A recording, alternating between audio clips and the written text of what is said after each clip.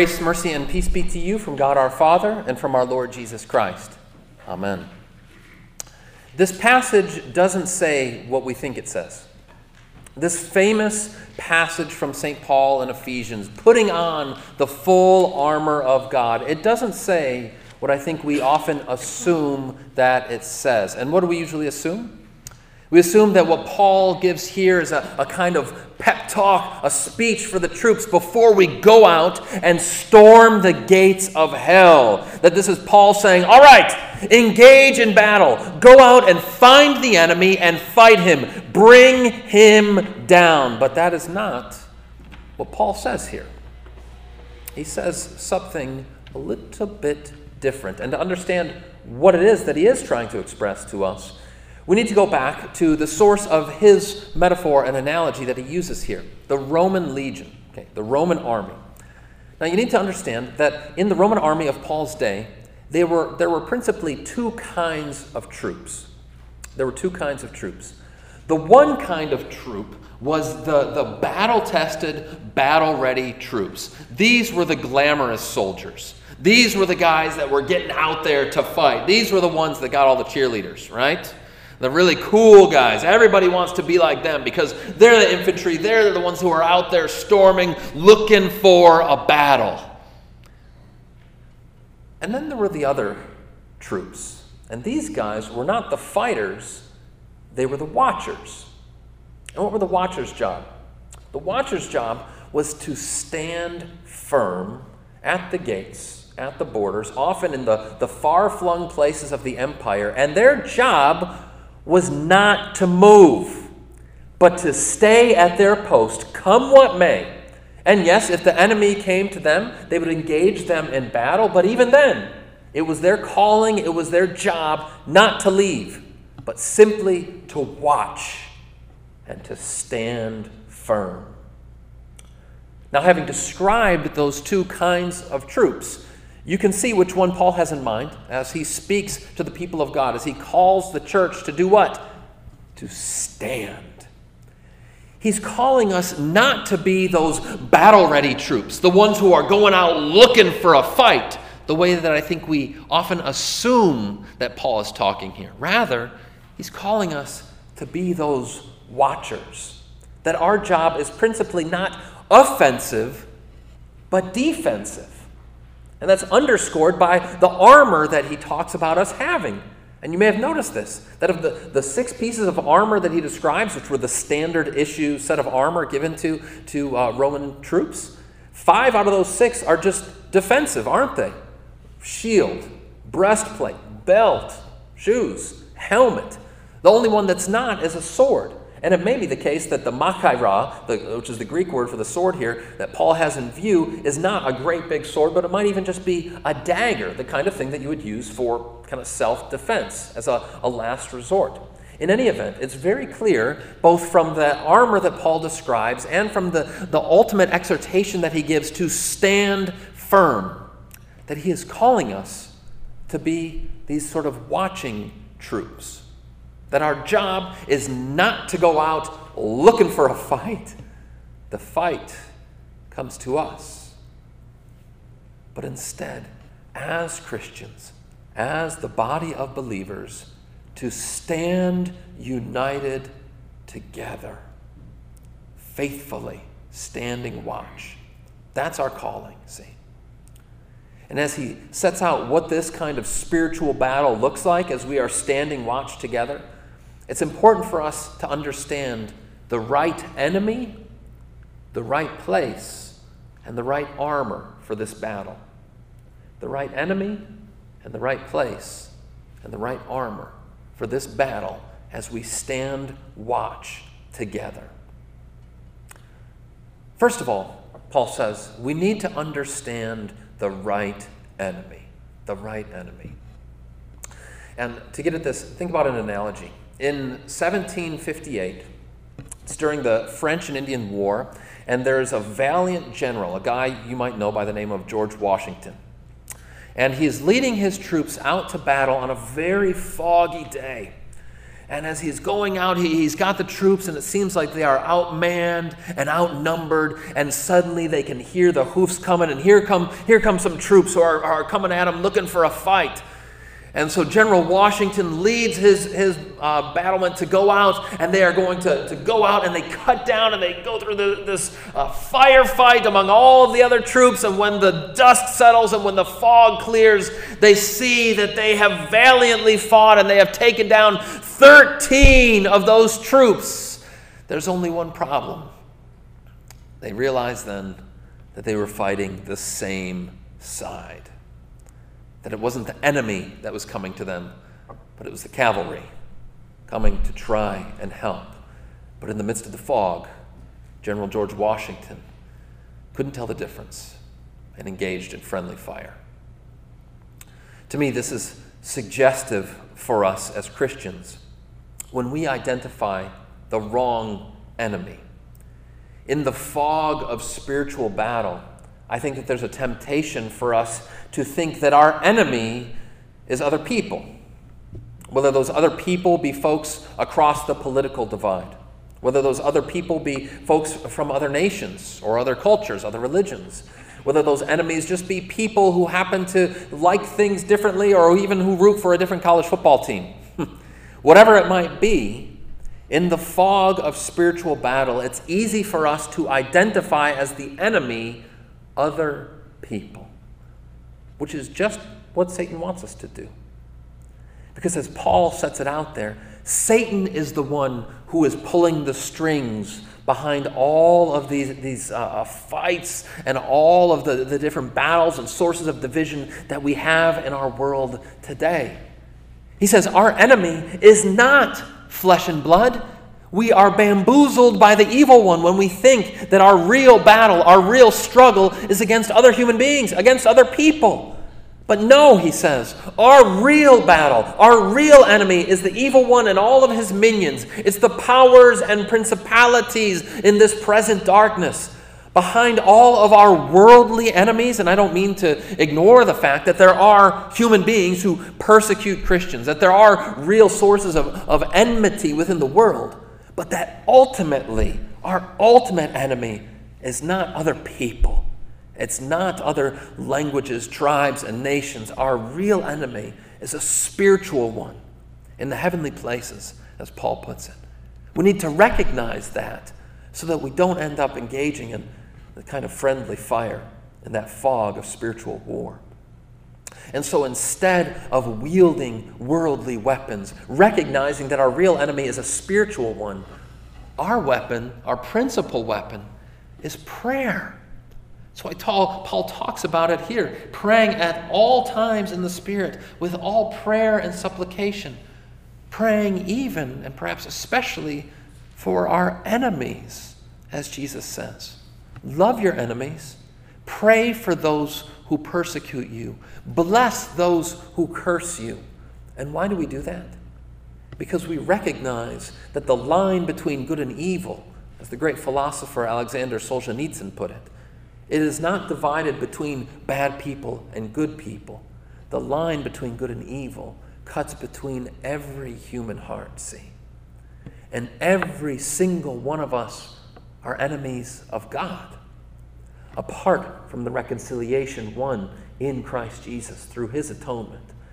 And so when we look out at the world and all of the struggles, all of the divisions, all of the fighting, we ought to see behind it Satan pulling the strings and praying for God to bring the peace that he alone can bring in our fraught world. So, thinking about our calling within the spiritual battle that we have, this is the first thing we need to recognize, that the right enemy is not fellow human beings. The right enemy is the evil one. Secondly, Paul wants us to recognize the right place for the battle. The right place for the battle. There's this famous comic that was drawn, I don't know, a number of years ago now, probably a decade or so ago, and I don't even remember who the illustrator of it was, but within this comic, you see a man, a stick figure, and he's sitting at his computer. You can tell he's feverishly typing on the keyboard, and he's got the angry eyebrows. And his wife comes in from the other room and says, "Hey, are you coming to bed?" He says, "No, I can't come to bed right now." And she says, well, why not? And he says, "Because there is something wrong on the internet." I think that's where a lot of us tend to think the battle is taking place. On the internet, on Facebook or Twitter, and something is wrong out there, and we need to correct those people who are wrong. Friends, you don't need me to tell you, that is not the right place for the battle. Within our normal day-to-day, sometimes humdrum lives, I think it's natural for us to go out like Harry Potter looking for a fight, right? Looking for some adventure out there, even if it's just on social media, because it's hardwired within us to want to be part of a battle. That's appropriate. That's right. But God is telling us the place to engage in battle, your post, is right where He has placed you. It's in your vocations. It's within your family. It's within your neighborhood. Those are the places where the evil one is bringing the fight to you and me. You don't need to go searching for it. He brings it to you. That's where we want to be spiritually aware. And think again about the calling of those watching soldiers, right? The last thing that they could do by penalty of death was to leave their post. God has called you and me to stand fast in our homes, in our neighborhoods, in our church, in our workplaces, in all these posts where He has placed us. That's where we are called to engage the enemy when he comes. That's where we are called to stand fast together. And to me, I think there is real grace in that message. Because look, I don't know about you, but when I'm following the news, God help me, when I am on social media, and when it seems like the world is just spinning out of control, it can be overwhelming, can't it? To think, well, how are we going to fix all of this evil in the world? How are we going to put back all of those things that are broken? Listen, you and I can't do that, and you are not called to do that. We are not responsible for all of the world's ills, praise the Lord. We are responsible for the little corner of creation, the little patch of the world where God has put you, the people He places in your path, the relationships and the lives that are under your care. That's where He has placed you. And that's where we need to be in prayer, vigilant, in watchfulness, recognizing that as the Lord's soldiers, as those who take up His armor, that's the place where He has called us to engage in battle. So we see that our enemy is not flesh and blood. It's not fellow human beings, but it is the evil one. And that the place where God has called us to engage the evil one is not out in the world and trying to fix all of the world's evils and ills, but instead right in our vocations, right in the post that He has placed us. And then thirdly, it's with the armor that He gives. With the armor that He gives. And here I think about the great movie Jurassic Park. You remember Jurassic Park? Oh man, I was a 10-year-old kid when Jurassic Park came out, so this is ever and always going to be one of my favorite movies of all time.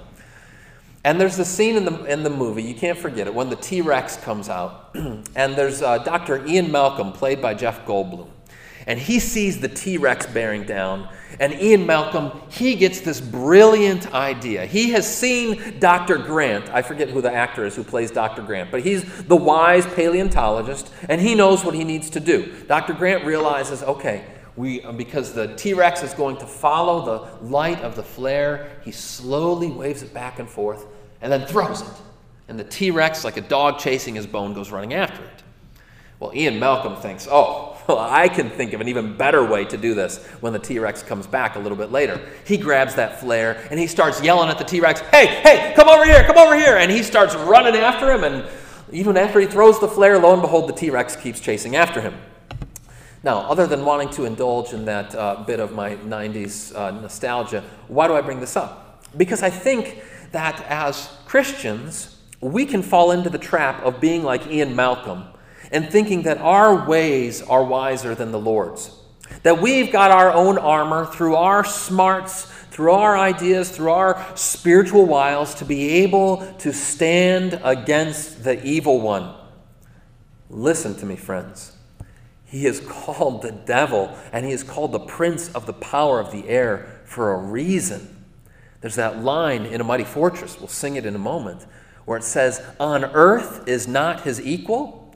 And sometimes we get to that line and we sing it out lustily, "On earth is not his equal." Who are you singing about in that line? Not God, not Jesus. You're singing about the devil.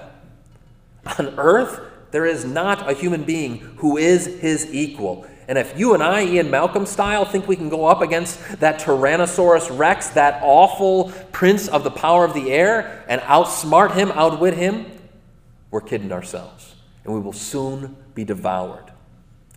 Instead, we have something better.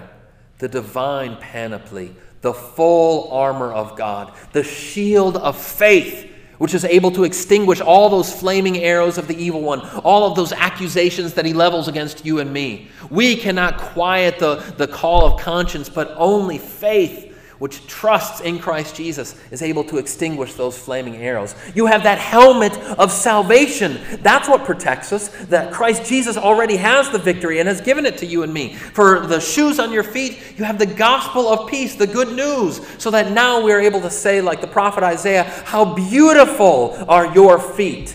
Not because your feet are so well manicured, or pedicured as the case may be, but because they are covered with that gospel of peace. Again, you have the breastplate of Christ's righteousness, you have the belt of his truth, and you have that sword of the Spirit, which is the word of God.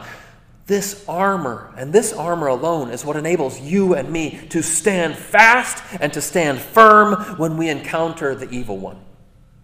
But I think we can go even further. Because Paul says, put on the full armor of God. And when he puts it that way, it has echoes and reminiscences of what he says elsewhere, which is, put on Christ Jesus. I would submit to you that to put on the armor of God is nothing less than to put on Jesus himself. Jesus, who is the Word of God. Jesus, who is the truth. Jesus, whose name means the Lord's salvation. To put on the armor of God is to be cloaked in the armor of Christ himself, in which you were clothed when you were baptized.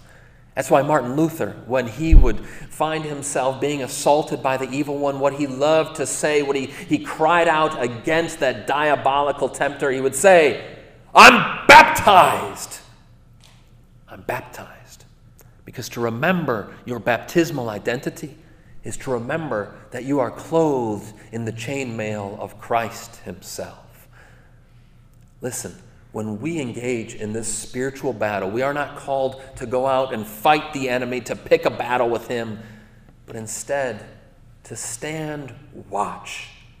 To stand watch united together. And I'll leave you with this image, changing the metaphor a little bit. And those of you who were able to join us for my lectures over at camp a couple of weeks ago, this will be familiar to you. But I want to change the metaphor to trees. And you know, my first call was out into Northern California. And one of the things Northern California is known for is for the giant trees they have out there, the redwoods. And maybe some of you have seen these before. These towering organisms, some of the largest on the face of the earth, hundreds and hundreds of feet high. But I was shocked to learn, visiting the Redwood John Muir National Park, that the roots of those redwoods are very shallow. They're actually only 10 or 12 feet deep. Can you imagine that? These ginormous things, how could their roots be so deep? You'd think they would have to be hundreds and hundreds of feet down in order to stand fast. But you know how it is? That the redwoods are able to stand for centuries, those giant creatures of God. It's because they are rooted together. Their roots are intertwined with one another.